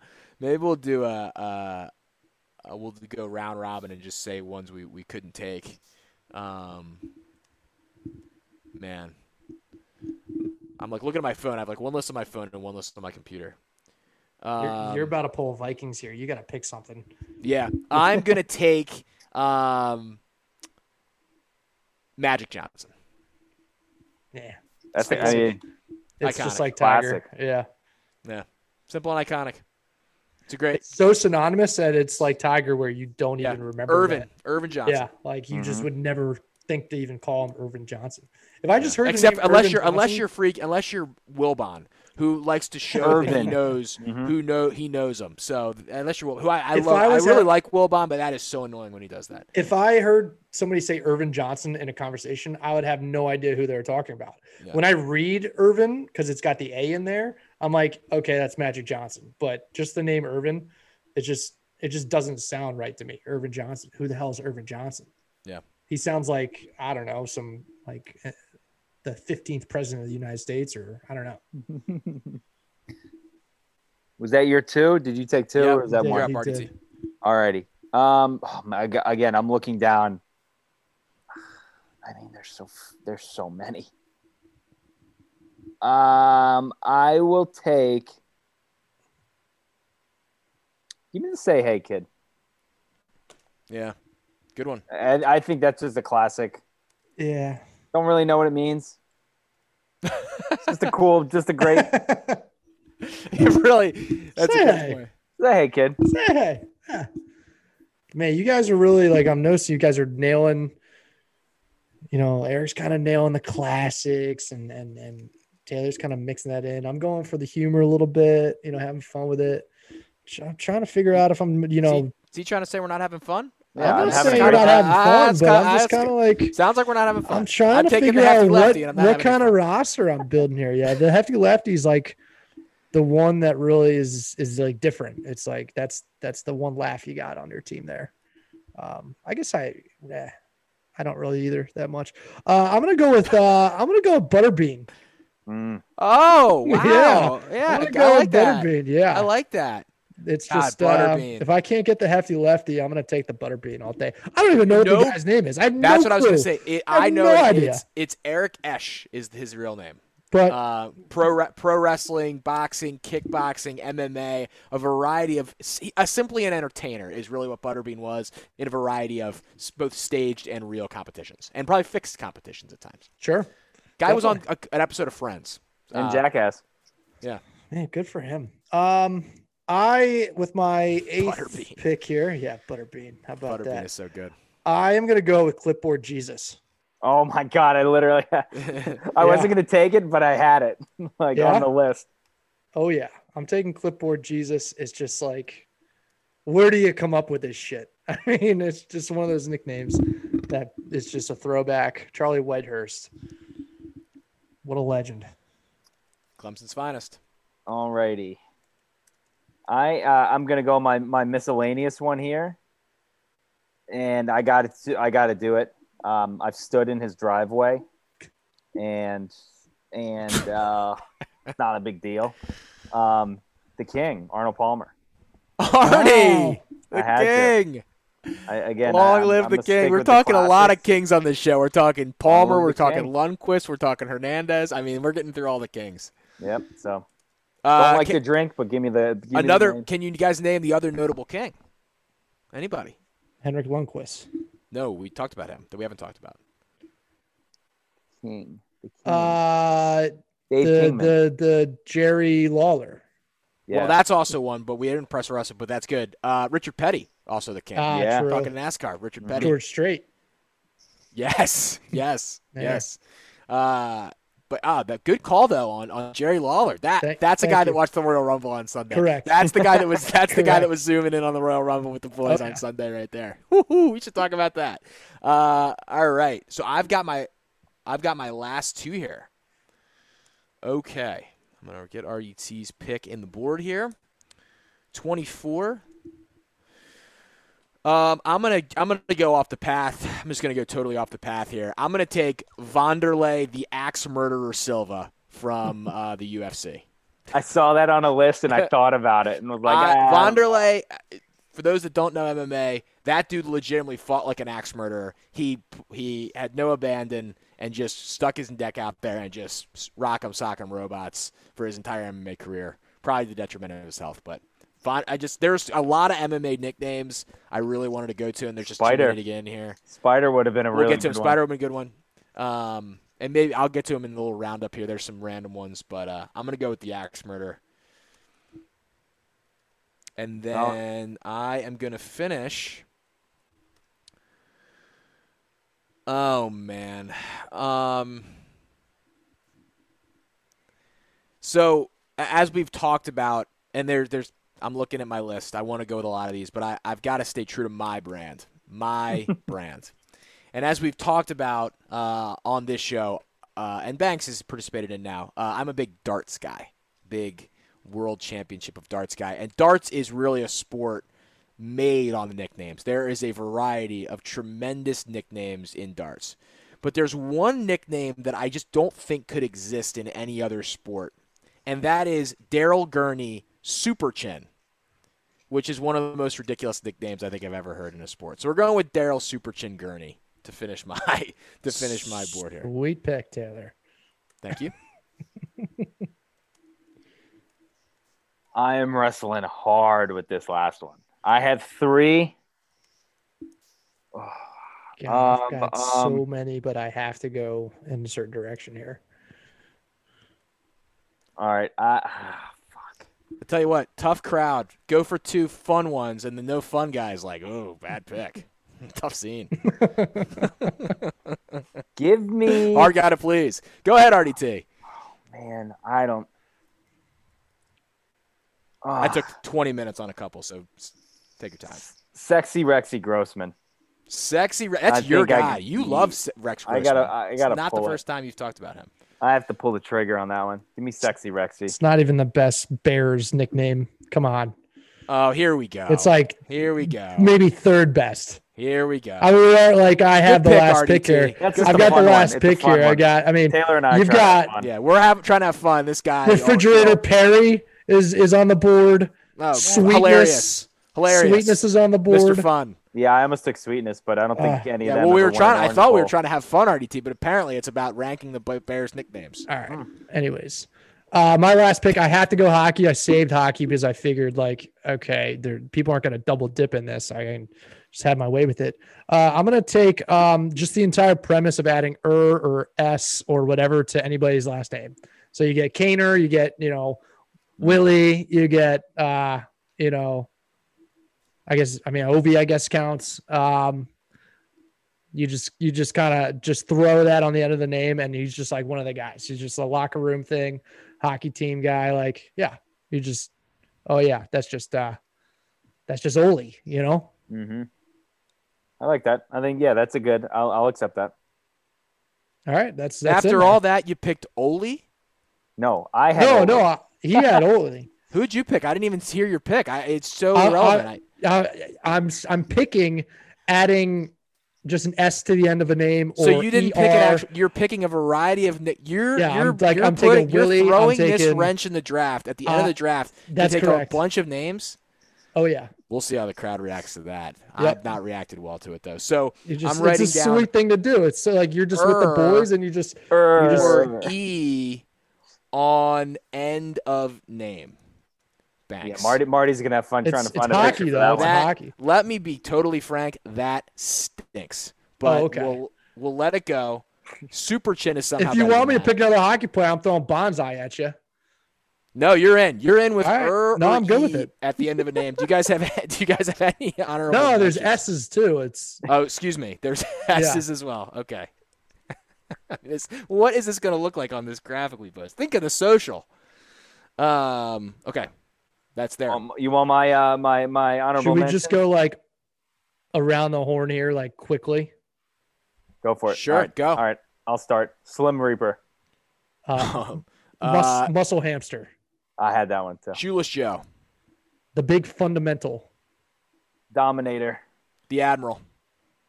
Fred X. The Golden Boy. Grim Reaper. Johnny Football. Clyde the Glide. T Sizzle. Thunder Dan. Ron Mexico.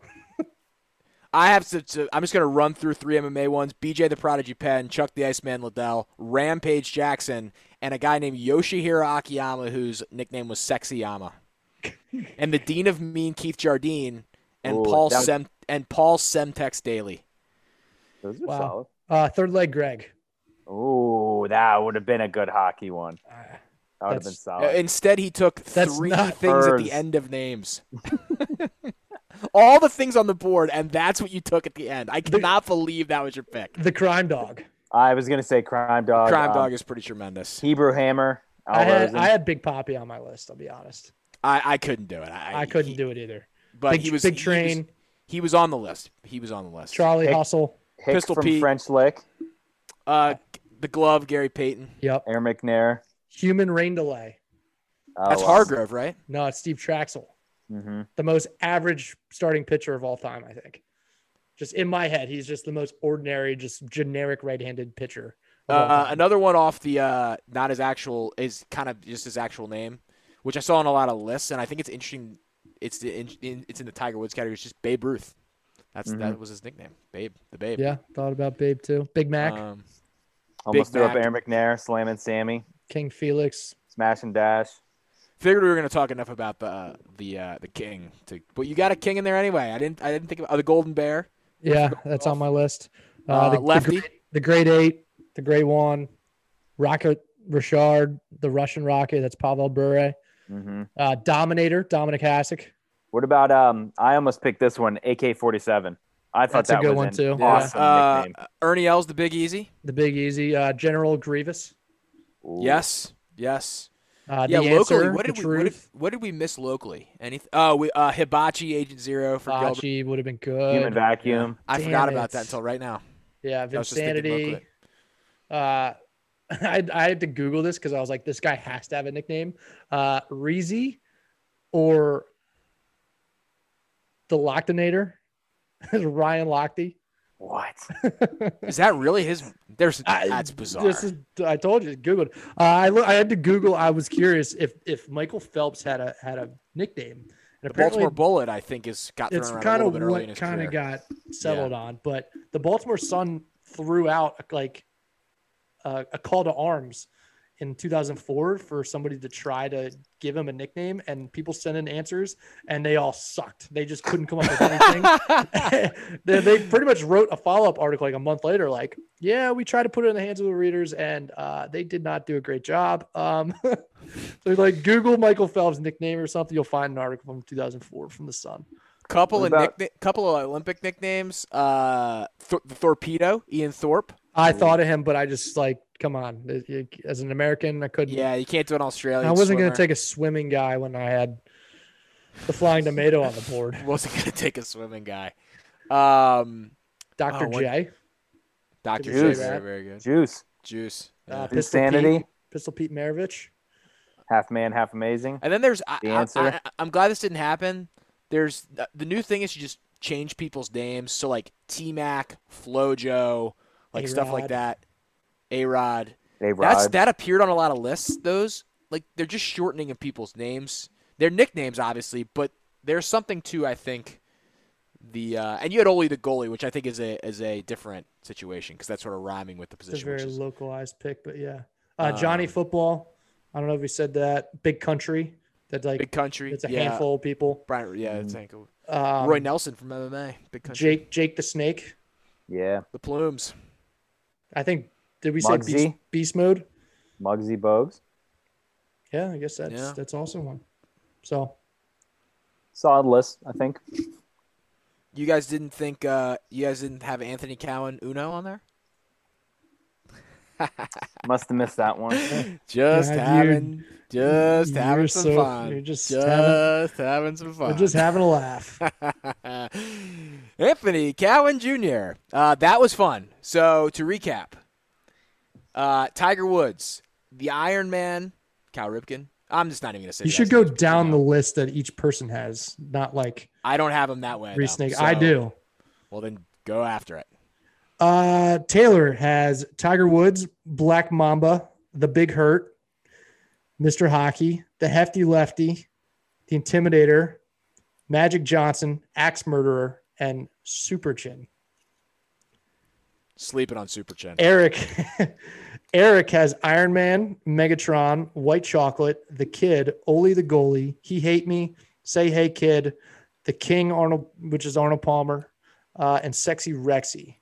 I have Primetime, Round Mound of Rebound, The Big Unit, The Flying Tomato, Honey Badger, Big Sexy, Butterbean, Clipboard Jesus, and I have pluralizing last names or throwing ER on the end in a hockey locker room. So me and RDT took 9 nicknames, and you took 8 and a technicality. You guys didn't really kibosh it. That's fine, because I'm fine with you taking it because no one looking at it's going to understand it, and it's going to hurt your team. It was really more of a strategic move. It's fine. No, it's just sweet when you're with the boys and you just. I agree with you. The premise of what you're saying is right for sure, and I think that's even when like every. So what you're doing is you're talking down to our listeners like they're morons, like they can't understand, like they're what I'm saying, it's incapable not a true of conceiving nickname. what I'm talking about. Not a true nickname. It's not a true nickname. It's not a true nickname. That's the issue. Then fucking turn it down. You know, then if you have a problem with it, then speak up about it. I'm gonna let you do your thing and send yourself into the Sharks. And people are gonna be like, what the hell does that mean? Right. So it'll be fun to see how people react. Little talking point for when we put this out to the people. Let us know if you have any suggestions for remaining drafts or remaining starting 5, starting 9s. Hell, soccer we could do starting 11s. We could just keep going and going. Yeah. If we really want to do like 40, we could do a Peloton. Full 40 man. We do rugby, 15. Yeah. We could have 100. 15 Peloton is probably what this would have done this draft justice because there's just so many names. Well, we could theoretically revisit it. I think we could do a second one maybe and redo the teams. So great job by both of you. On the draft. That was very fun to research. I think Eric, you texted in the middle of the day like this has been like very fun to look up. It was very fun to look up. Yeah, like I was just giggling, looking at all this. That I had forgotten. Moving on, Maryland person of the week. Who would like to take it? And if you guys would like, I can take it first. I'll go ahead. On Sunday night was one of the great. We knew you were going to go there. It has to be. It was one of the great nights. I'm just going to let you do it. One of the great nights of the wrestling calendar, and is the Royal Rumble. For those that don't know, the winners of the men's and Royal Rumbles get a shot at a championship of their choosing at the granddaddy of them all, the greatest event in all of sports and entertainment, as Vince McMahon would say, WrestleMania, which was also happening at Raymond James Stadium this year. Who the hell knows how many people are going to be there over 2 nights? So big year for the pirate ship. But the 2 winners of the Royal Rumble are my 2 people of the week. I'm just going to put them in the same sentence. Bianca Belair and Edge. And I'll go more into Edge. Bianca Belair is going to be a big star, but most people probably don't know who she is. Edge has been around for a very long time and retired 9 years ago. Due to a neck injury. Came all the way back to come back in last year's Royal Rumble, lost the Royal Rumble, had a little bit of a run, got hurt again, and has been out for about 7 months. Comes back, and at 47, off for essentially 9 years, and then coming off another injury, starts at number 1, and obviously everyone knows predetermined, but wrestling is tough over 50 minutes. Stays in that thing for about 54 minutes, wins the Royal Rumble. Impressive performance by a guy that really deserves it. Dreamed of becoming a wrestler, and now he will have a champion of his choosing. And maybe if he wins a championship, you guys might see him at Jimmy's, big wrestling place. Shout out to Jimmy's. Shout out to Roman Reigns, who freaking jumped on the famous fun calls. Guy's a freaking giant star. Good for him. But yeah, Edge and Bianca Belair are my co-Maryland people of the week. Royal Rumble is great. I had Daniel Bryan in my pool, so I wasn't. I thought I had that's a good pick. There. That's a good. I thought I had a chance there with 17. Me and Banks, good range. I'd say. We were zooming, and Marty was also involved. We had some teams going, and you had a tough night, Banks. You got close on. Eliminations were very tight. Lost by half an elimination, but we'll get them next year. Yeah. I'll go. I'll take Turgeon. I think Turgeon's had Mark, yeah. I think again Whoa. that win the other night. I think he's shutting up a lot of people. And Turge. Brian, like you said, it's not the best Maryland roster we've ever seen, and again, that's partially his fault for the recruiting. Putting together a decent season after I had very low expectations coming into it. Shout out Turge. Fair Shout out to enough. Coach Turge. Yeah, no, I still have a lot of problems with the guy, but he's doing, he's having the boys grinding out there. My Maryland person of the week, I'm actually going to take Tommy Smokes because I've been watching Surviving Barstool. I'm and hooked. yeah, this is like kind of a plug here a little bit, but yeah, I got no dog in the fight. I serve no benefit for this show taking off, but I watched the first episode just like in passing on a lazy Sunday and was just waiting for the Rumble to get going. And I watched it and it was freaking good. And then I came back for the next episode and I've been kind of sneaky tuning in to the dashboard at like 6:30 p.m., like a half hour before it comes out. And I watch it ahead of everybody else. And the drama has been great. And Tommy Smokes has just been playing the game and everybody else is just a pawn and letting them just run circles around everybody. He's like a big Survivor guy, right? So Correct. he's just clearly the most Huge. locked in. I watched Correct. the first episode. He's just the most. He just understands what he's trying to do more. He knows exactly what he's trying to do, and The long con works. Yeah, I mean, he just played everybody like a fiddle so far. So I think the finale is tomorrow, so you can go ahead and watch that. I guess while I'm here, I'm going to do an honorable mention, and I'm going to make just kind of stay right here in the same lane, and I'm going to make Billy Football my honorable mention because I mean, I literally can't believe that this is a fight that's happening. Like, it's just I keep seeing advertisements for it and discussion on Part of My Take and other forums about it, and like we're literally watching one of the Bash brothers from the late 80s Oakland Athletics. He's gonna fight this intern from a podcast. Like, what is even happening? And it's all gonna be for this website that I've been, Eric and I have been blogging for 7+ years. Like, what is that? Like, how is that possible? How is that seriously a thing that's going to happen in real life in 2021? It's crazy. I'm going to tune in. Don't know where. I'm going to figure it out, but it's going to be something else. Yeah, I can't believe every time. Like, I can't believe that we're 2 days away and that it's still happening. Like that. Like something hasn't still fallen going through. through. Like, who knows if Ozzie Canseco shows up? Like, who knows? That's still a wrinkle that could be in the cards. Maybe he no-shows. Maybe he gets knocked out. Maybe Billy gets knocked out. Who knows? I don't think he will. I think Billy's just going to run circles around him and just wear him out. Like, people don't realize how exhausting boxing can be. And geez, like Jose Canseco is like what, 56 years old, 57. Something like he's that, yeah. The house. Like, he's not good. He's a big guy. Yeah. I can't believe that guy stole 40 bases in one season in Major League Baseball. Right. Stunning. I have I guess an honorable mention. Mel Antonin, who was at Masson and the former USA Today MLB reporter who's on Sirius and all that, died this last week.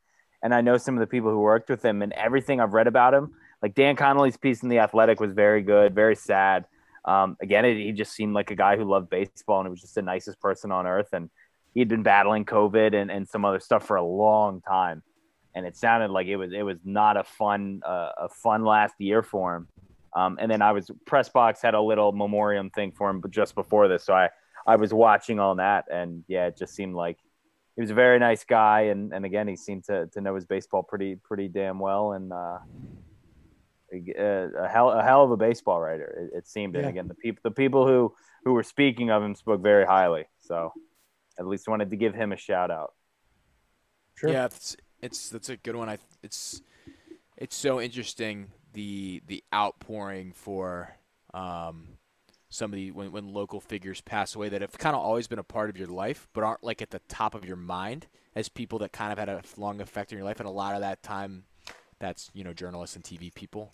And so that it's always interesting to watch the kind of outpouring, like you said, the pieces get written, the stories get told, and all those different things. So, a guy that affected a lot of people in Baltimore. My quick honorable mention will once again, and I know our listeners continue to be intrigued by this, our guy, the Bachelor Matt James, just ridding the house of the drama this week. Credit to him. So he gets a quick honorable mention from me as that show continues to careen to the finish. One more topic, Baltimore-wise, for you guys, unless you have something, Banks. I just wanted a Domino Sugar replacing the sign. Yeah, it's weird. I didn't read the full story. Like, what is really happening there? So the sign is, they say, battered beyond use, and they are going to replace. Who said that? They're going to replace it with an LED lit sign. Who said it's battered beyond use? The company said they're battered beyond use. Oh no. They said la la la la. Battered by the elements for decades, the badly deteriorated steel letters and border have come to the end of their useful life. However, as we approach 100 years of operation in Baltimore, we are renewing our commitment to the city by ensuring it stays lit for generations to come. To enable its longevity, we are investing in a large-scale sustainable renovation of the sign, and it is important to us that Baltimore is pleased with the result. We will be making structural repairs and installing new letters with a border that includes state-of-the-art LED lights that will mimic the look of neon. We are going to great lengths to ensure the sign retains the same appearance, is more sustainable, and stays fully lit, and is built to last at least another 70 years. You know how big that sign is, too? Giant. It's the size of a basketball court. You don't realize how far away you are from it when you're somewhat near it until you like are kind of perusing that area of Locust Point. If they are able to retain most of the original look, probably is going to be a good thing because I'm sure that sign could be brighter and more prominent, and more prominent in the skyline just from a look perspective, but they better make it look pretty much exactly like that sign or people are going to lose their minds. I mean, they must know that. Yeah, I'm sure it's going to be fine. I probably, unless it requires taking it down for an extended period of time, I probably would have just done it very quietly and just been like, ta-da, like here's a new like surprise. I think people would have noticed, though. I do think people would have noticed. I think if that thing had just come down and there had been this is the time to do it because in the summer is when it pops. Yeah, and people are out. People are out looking at it. Yeah, well, I don't know how. It'll be interesting how long that takes. God, I need rooftop season. Yeah, I mean, we need a lot of things. We need a lot of things in this world right now, but that is one of them. Yeah, it'll be interesting to see. That was sort of obviously talk a lot of sports, but that just jumped out to me today. That because people were kind of freaking out, and then I was like, I think it's going to be okay. I think they're going to do this right. Me too. So. Yeah, but still, we got to be angry about it. We're just supposed to be. Yeah, we're supposed to be. It's supposed to be. We will do what we're supposed to do. We will do what we're supposed to do. So there's your outrage. Yeah. I do kind of have another honorable mention. I could actually add a second one, but I'm going to give it to Ryan Jensen. I've like battled with this as to who I want to win this Super Bowl. And I feel like a little Super Bowl talk to wrap things up here might be in order. I think I'm going to root for the Bucs. I don't feel great about it. I don't want to root for either of these teams really at all. The Chiefs are kind of like, I mean, if they win another one, like it just seems like an even more unattainable mountain to try to like overcome this whole Chiefs, dynasty that seems to be unfolding in front of our eyes. On the other side, we got Ryan Jensen, and he's a ride or die guy, defended Joe Flacco, in a moment of need, as he always does. He's a fire guy. I realize that the whole Tom Brady winning another Super Bowl is not really an ideal situation, but at this point, like it's so far gone. Like he's already won. What's it matter? I mean, that's the thing. What does it matter? And the upside you get with that is that you get that consternation for the New England crowd, who just very much so. Yeah, they will be torn about it, but at the end of the day, this game will be over, and New England will still be left with. What would they go 7-9 this year or whatever they did? And really, they've won 40 Super Bowls. Belichick's draft classes the last 5-6 years have stunk. They've been dog shit. So that franchise is going nowhere fast. I know like Belichick, all the credit in the world for what he's accomplished, but like they are not trending in the right direction. That's no secret. So if it sticks in their craw a little bit for Tom Brady to go somewhere else and win another Super Bowl, I get a little satisfaction out of that. I will also be rooting for the Bucs. a former Maryland, one of our former student assistants, my buddy Jake Spitz, is a communications assistant there. He is down at the Super Bowl. If the Bucks win, I think he gets a Super Bowl ring and gets to experience his team he works for winning the Super Bowl. That's awesome. So Pretty cool. man, I'm rooting for my guy Spitz. I'm rooting for the Bucks. Who you got? Who you rooting for, RDT? A good game. I don't want to repeat. I don't want a repeat of Rams. I just hope both teams have fun. Yeah, I want both teams to have fun. I want a good uniform matchup. I want good weather, and give me some. What are you, good the wins. NFL? Yeah. What are No, you, I Roger mean, Goodell? give me the Chiefs. I'm going to see Mahomes win another one. I think he's the most talented player we've ever seen in the NFL. I do hope this does have the makings of potentially a very good offensive game. If everything breaks right, two really explosive teams with a lot of weapons, and I'll be honest, I think the Chiefs blow them out. Well, not blow them out, but I think they win by 2 scores. very possible. Hopefully, we get and give us at least a half of entertainment. Give us a half of a shootout. We're probably going to get the 10-point lead from Tampa early, and then like second quarter, Mahomes and Tyreek Hill coming just out. pop off. Yeah, just. Are you guys excited for the weekend? No, we get one every week. Oh, come on. No, that's just so tough. Thank you. I'll be interested to see how they do all the Super Bowl festive. I mean, the Super Bowl has honestly the lack of a Super Bowl weekend. I didn't think this would be the case. The Super Bowl is such a big event. It's been noticeable, like the studios not being in the city. At least for me, I don't think like we realize how much like the Radio Row and the media day is like really a part of the whole Super Bowl experience. It's such an event. It's so in your face all week. And you see every personality in all the sports media just there. Yeah, and so many athletes from across the sports that go in and promote everything under the sun. I mean, we could have gotten somebody to promote this podcast probably. I mean, they're just promoting everything. God, I think of these things and I forget all about it. And then like I think like Ed Reed just did like a lap of every media place in sight last year, this week, and like probably could have reached out to somebody and said, "Hey, you doing any Snickers commercials this year?" Anybody promoting Papa John's? Yeah. So yeah, I agree with you. It's been muted. I mean, I think I've seen 2 things from stuff this week. Gronk doing the running and Gronk doing the running and I can't remember what Buck said it, but that somebody was crying in the locker room after winning the NFC Championship game. Levante David and Brady yelled at him and said they still had one more game. So good narrative stuff for Brady. But yeah, it's been weird. I mean, even we would have had stuff on the pirate ship, stuff in Tampa. It's definitely more muted. And last year we were in Arizona, Banks. So I was maybe gonna work in some waste management talk, but yeah. I don't know what there's to be said there. It's going to be a sweet golf tournament and awesome weather. And if you get a chance to go to it. It's freaking awesome. Yeah, next year, go to the waste management. Where's the Super Bowl next year? Is next year Vegas? I think so. God, we're just like going to get double everything next year. It's going to be amazing. Like next year, we're going to get somewhat of a triple March Madness. Is in Los Angeles at SoFi Stadium. So we're going to get like a mega Super Bowl. We're going to get that. It's back in Glendale, and they have not picked a 2024 site.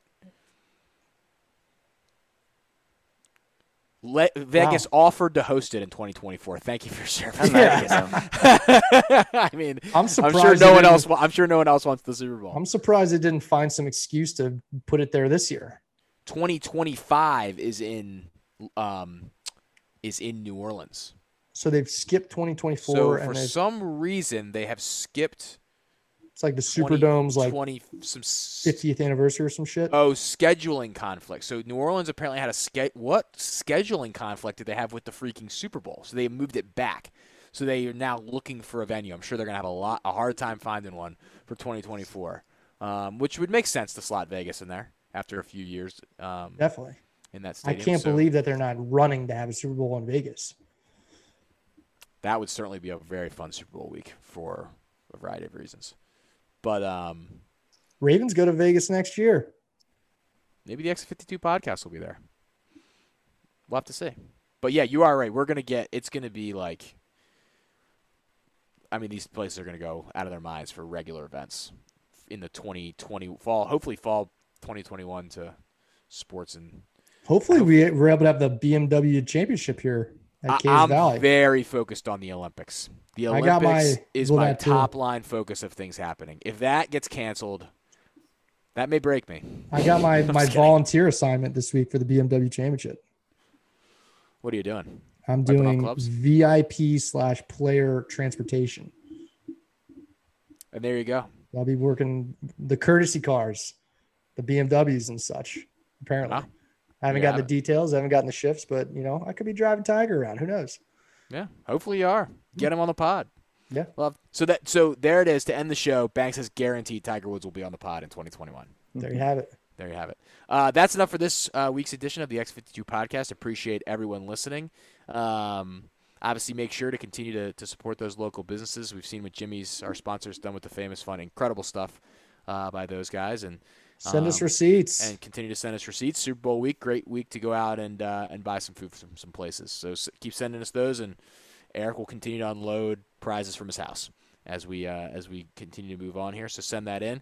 Make sure to give us a rating and review on wherever you listen to podcasts, Apple, Spotify, all those different things. That helps us out. And let everyone know if you enjoy the pod. Let us know. Make sure to tweet at us, DM us at X52 Podcast on Twitter and Instagram.